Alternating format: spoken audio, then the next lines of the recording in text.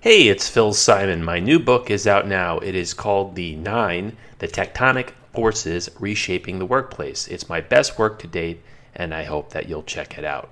Thanks. Do you hear that, Doug? I'm coming to London. Evie! Shut up and sit down, you big bald fuck.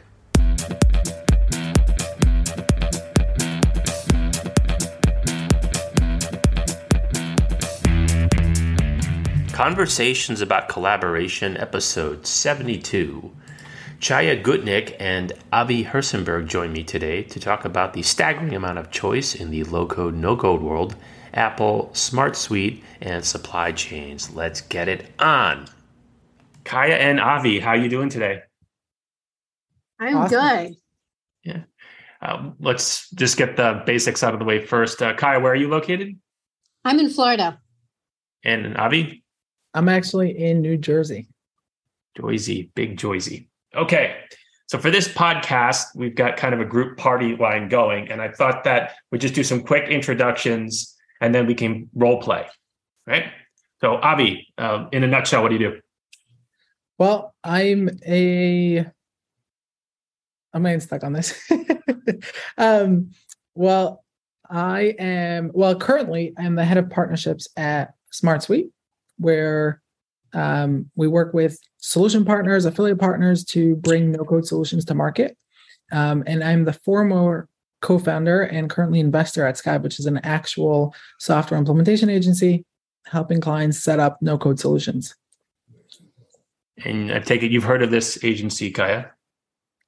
Yes, I have. And what do you do there?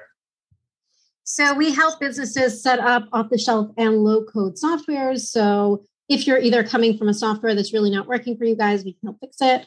If you are needing a new piece of technology, we'll help you find the right one and set it up correctly. What we find kind of today is that there are just so many choices and so much flexibility that that's become really hard for people to do on their own. And there's this new wave of people looking for help with that. And that's where we come in. I completely agree with your assessment. In chapter 4 of my new book, I tried to lay out the different categories of no-code, low-code tools. And it was really hard because A, there's so many, and B, they overlap. It wasn't like you could just say Microsoft Word is for writing a Word doc. You wouldn't really do a presentation out of it. You wouldn't put an Excel spreadsheet in PowerPoint, right? And if you had a ton of data, you'd use Access. You really wouldn't use even Excel. But it was really tough to do that with the no-code, low-code tools. It seems like they're flexible by design. Has it always been that way, Chaya, or has it actually gotten more so over the last, 5-7 years? It's definitely gotten more so. I mean, initially, I think people were starting to create tools. There was Salesforce, there was HubSpot, right? Calendly. And if you look at them, they started out serving this one purpose, right? Like they were a CRM or they're a calendar scheduling tool. And of course, kind of they feel like as they want to grow and increase their revenue and customer base, they keep adding features, which keeps pulling them in more directions. So I think this has become extremely prevalent, over the last, like you said, 7 years, 8 years, that every software is just trying to do more and more. And then not only that, there are these softwares who just want to be the one software that's going to do everything. And so, that brings along a whole new set of flexibility. Yeah. Would you agree, Avi? Yeah, most definitely. That's actually like one of the biggest reasons why currently a lot of the no-code companies are taking the approach of working with solution providers such as Skype or many other solution providers. And that there's this whole emerging market and industry of freelancers and consulting practices that are strictly there to implement no-code solutions for clients. And it's exactly for the reason that Chaya described, which is, as the market is growing and more solutions are coming into play, the way they're structuring things is a no-code solution where you can build anything.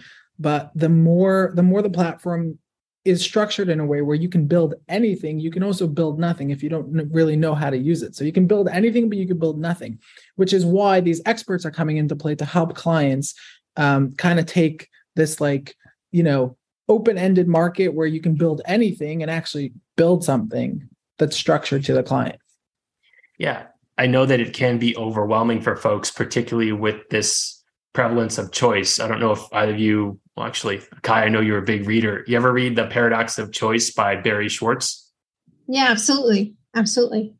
So what was that stat with the jam experiment? It was something like they had 40 types and 4% of the people picked a jam. But then when they brought it down to 6 types, something like 40% of people bought it because they weren't overwhelmed with the number of choices. I don't know if my stats are right, but that seems in the ballpark. It seems like the same thing to some extent exists in this no-code world, because a lot of these tools are really difficult to distinguish. And yeah, it's software as a service. You're not locked into a multi-year commitment. But when we talked before, I think both of us mentioned vendor lock-in, and you're just insane if you think, oh, I can just hit one button and magically export it from Smart Suite to Airtable or something like that. I mean, it's a real thing, right? This overwhelming environment of choice. Yeah, and I think not only is there an overwhelming choice in software, so that if you're looking for a CRM, you can look at Pipedrive and HubSpot and Salesforce. There's also an overwhelming choice of ways to use the features, which is like a really new level of paradox of choice there, where, oh, do I want to have multiple pipelines, right? Just going with the CRM example. Do I want to use custom fields like this? Or maybe I should use a status for this. Should I be using a status or a custom field? And so I think that's also a really newer layer of choice that's entered the marketplace. Yeah. Anything to add, Avi? Yeah, no, I mean, I would just echo what Chai is saying is that not only is there like so much choice with vendors, but even when you choose a vendor, there's so much overwhelm with how to actually structure your environment and space and what features to use and how to use them. And so just double layer of choice overwhelm. And that's really where consulting practices and freelancers are emerging to help people out with this whole no-code space. Okay. We're going to go to the role play segment of today's game show. And in this scenario, I am the CIO of a Fortune 50 multinational company.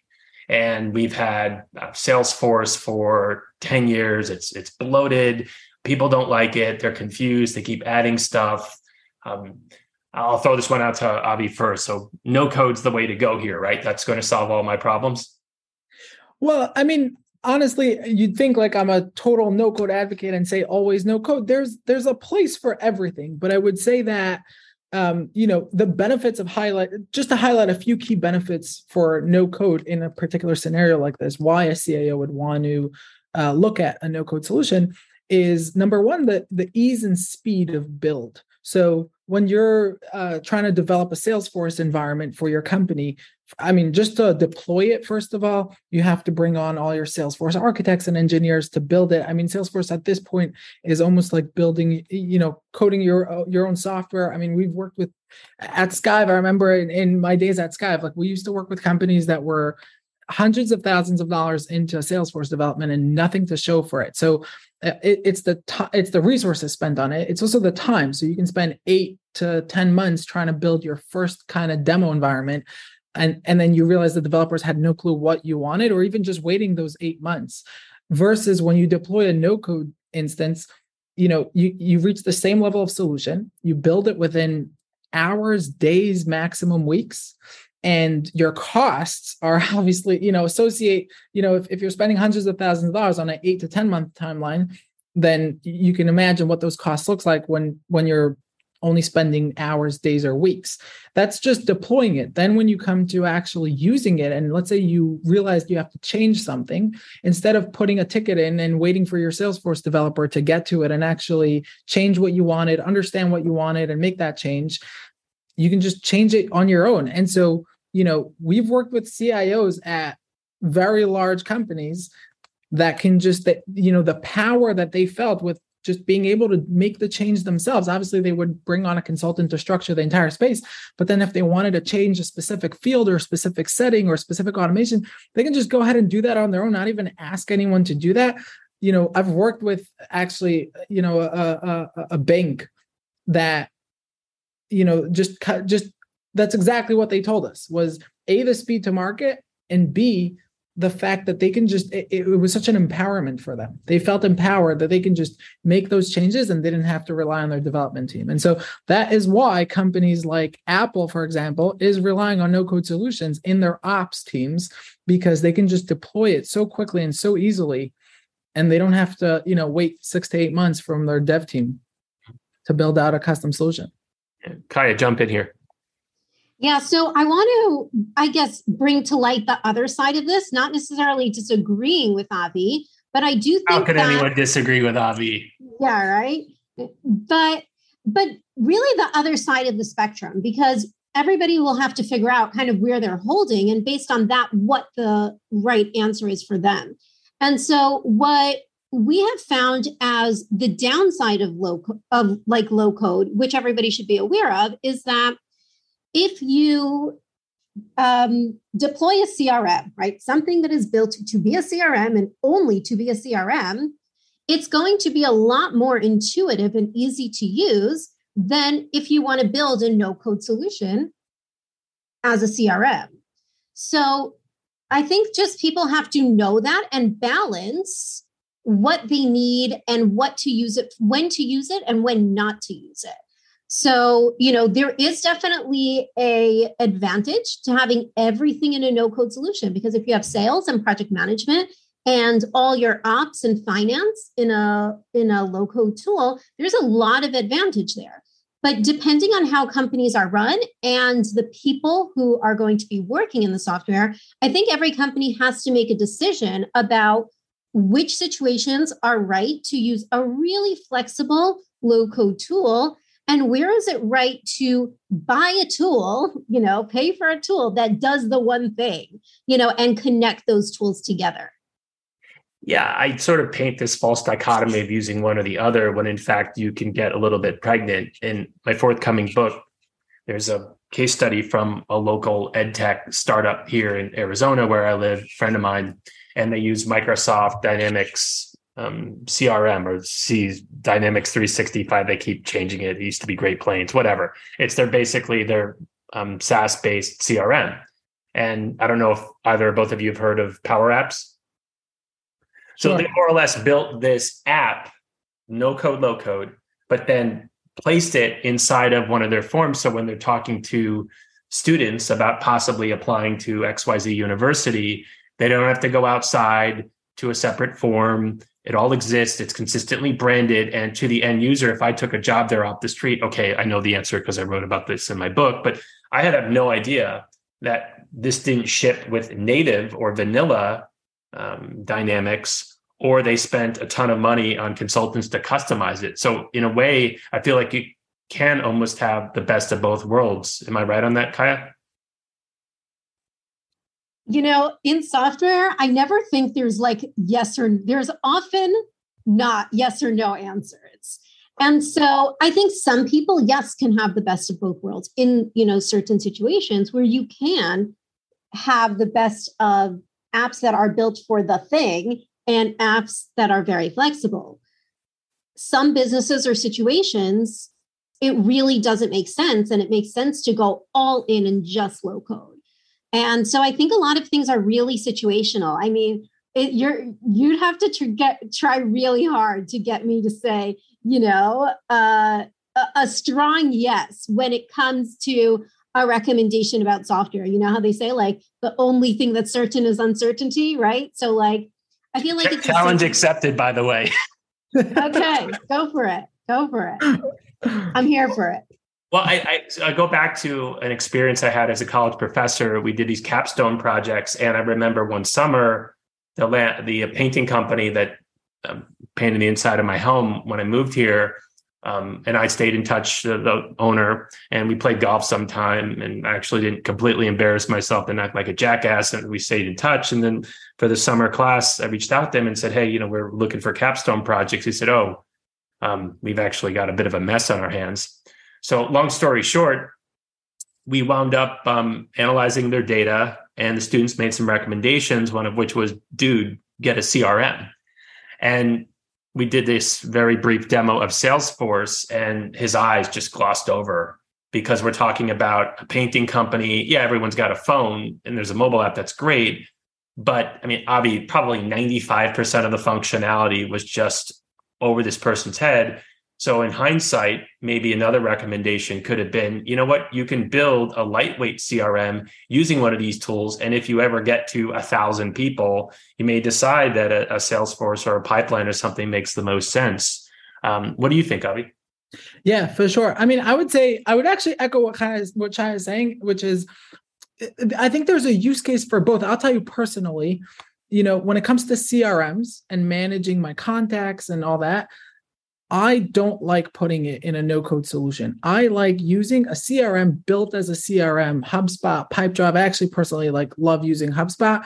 Okay. But each to their own preference. Personal. Now, the reason why I do that is because I believe that there are certain features that I won't necessarily achieve to the same level that I will achieve in a no-code solution. At the same time, what's an example? So I'll give you a great example, which is emailing directly from within the CRM to whoever you're talking to. And so while there are no-code solutions that you could email from within it, or there are some solutions that you can kind of bring on some sort of extension or attachment, the experience is just not as native and smooth as emailing from within a CRM, because a CRM was built to communicate with your contacts. And so they basically built a whole, Gmail within their CRM. It's just such a native experience that nothing will ever compare to it. So if I take over an account, I can see the other person's correspondence, versus if it's sitting in the inbox, I go, I don't know what the hell this person told you. And the client gets pissed off, and then they're no longer with me, and blah, blah, blah. Exactly. So that's something that just, you'll never get to that level.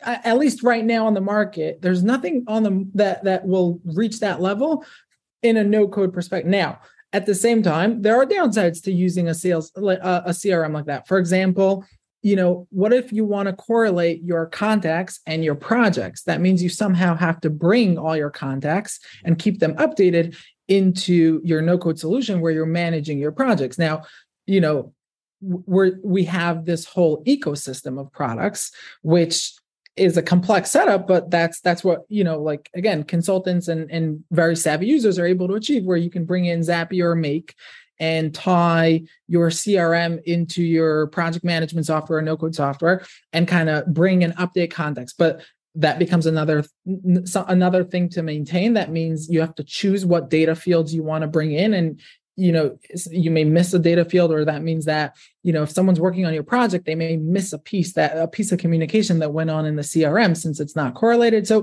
there are downsides to that, and many people will say, no, we actually like not using two products. We like having everything in one environment. We don't care that much about the communication, and we'll use, there are workarounds. They're just not as native and good experience as within a native CRM. So that's really, going back to your question, is you're right. There are times that you're going to want to, use a CRM and not a no-code solution. And there are times that you're going to want to use a no-code solution and not a CRM. And there are times you're going to want to marry both. Right. And that's the power of this whole ecosystem of products, where you can use a database, a no-code database, and you can bring on top of that some sort of front-end portal like Software, Pori, Stacker, NoLoco, Glide apps, Power Apps that just pull the data and update the data in real time. And your user has a front-end application that looks like a web app. They'd never know that the back end of that is not a database, but it's an actual no-code solution like SmartSuite or Airtable, or, so that's the power of this whole ecosystem. And really, I think one of the biggest things is the no-code ecosystem has to be an ecosystem, not just a single product. That's really how you get the best out of it. Kaya, jump in here. I mean, something really stood out to me, but I already forgot your question. Do you want to remind me what your question was? It doesn't matter. Just it's a free form discussion here. Because when at one point when Avi was speaking, you were smiling, which I'm not great at reading body language through Zoom, but even I know that means something. Yeah, I mean, I'm probably laughing at all these conversations that we've had in the past and how they went down, about using a CRM, a native CRM versus an internal software. Avi's very pro using a separate one. I'm very pro using it within the software.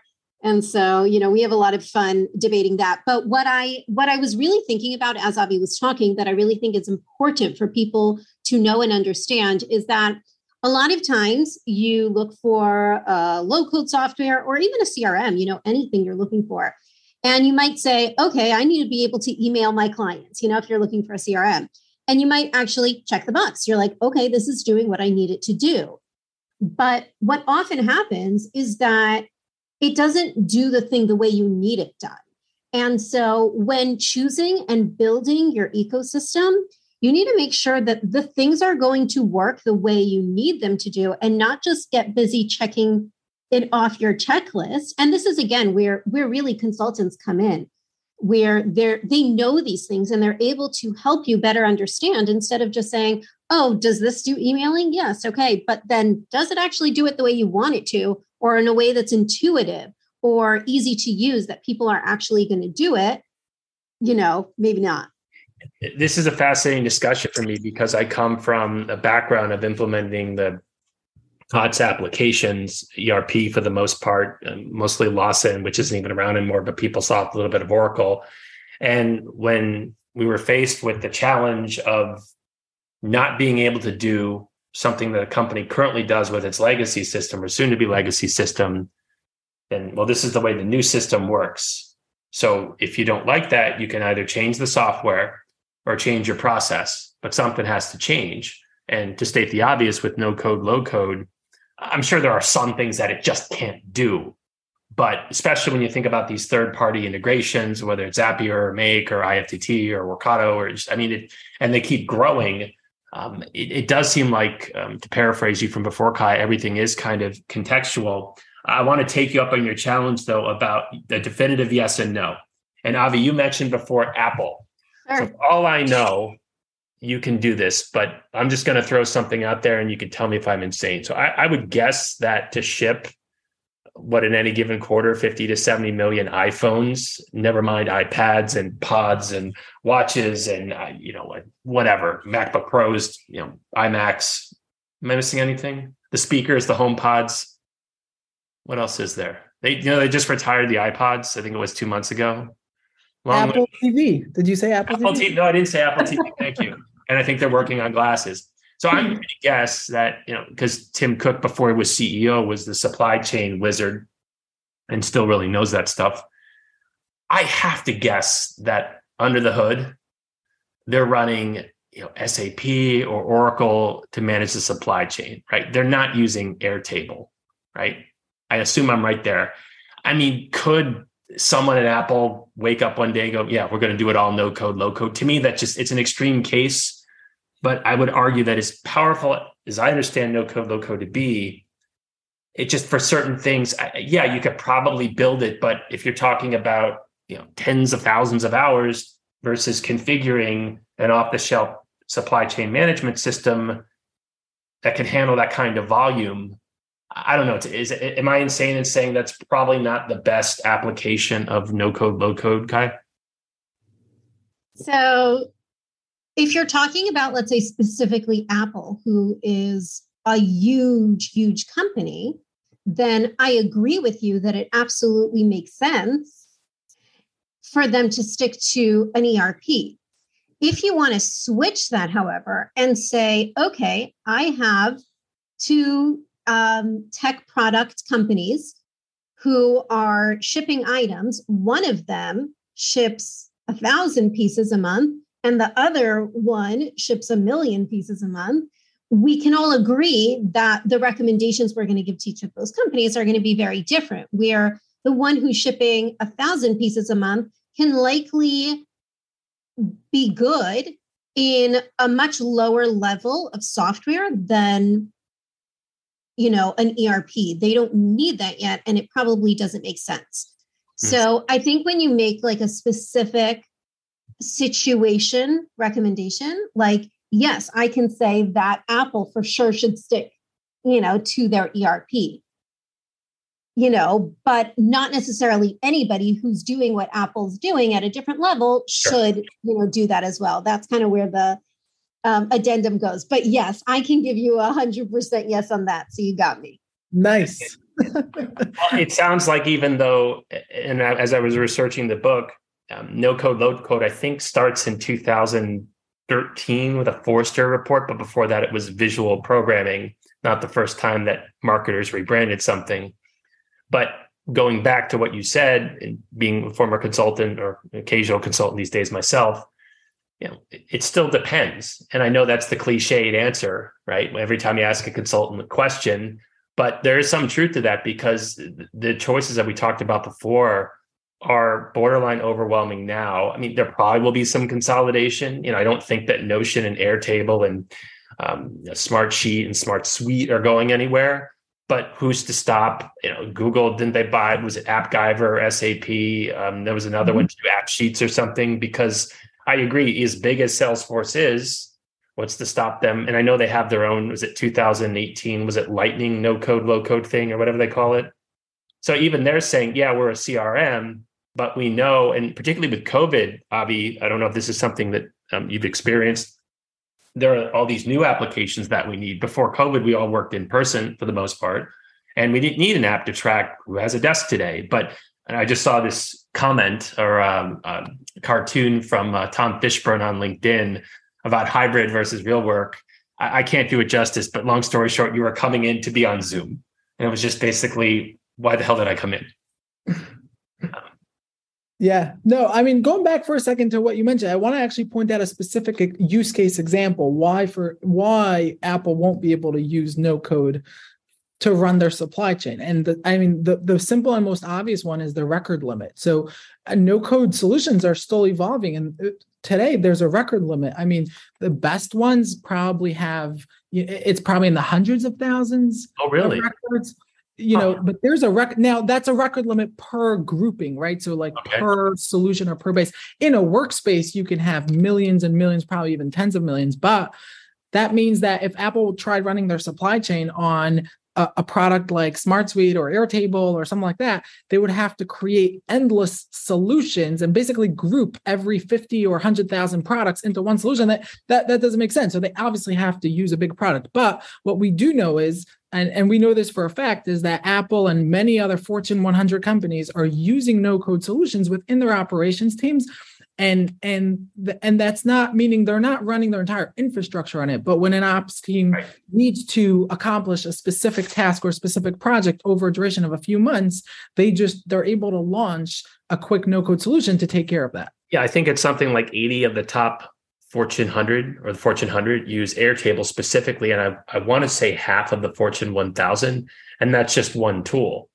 So It's fascinating stuff.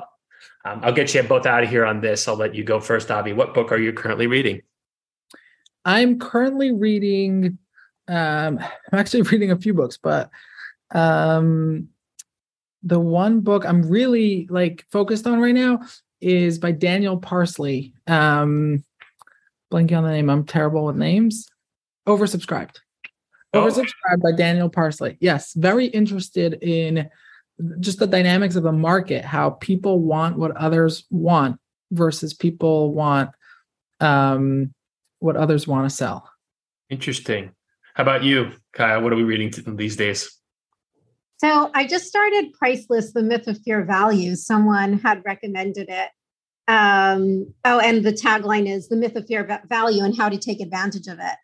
So I'm always curious about the economy and capitalism and, how people are pricing things and, all that kind of thing. So I'm really excited to get into that book. I always argue, people are saying price based on value, right?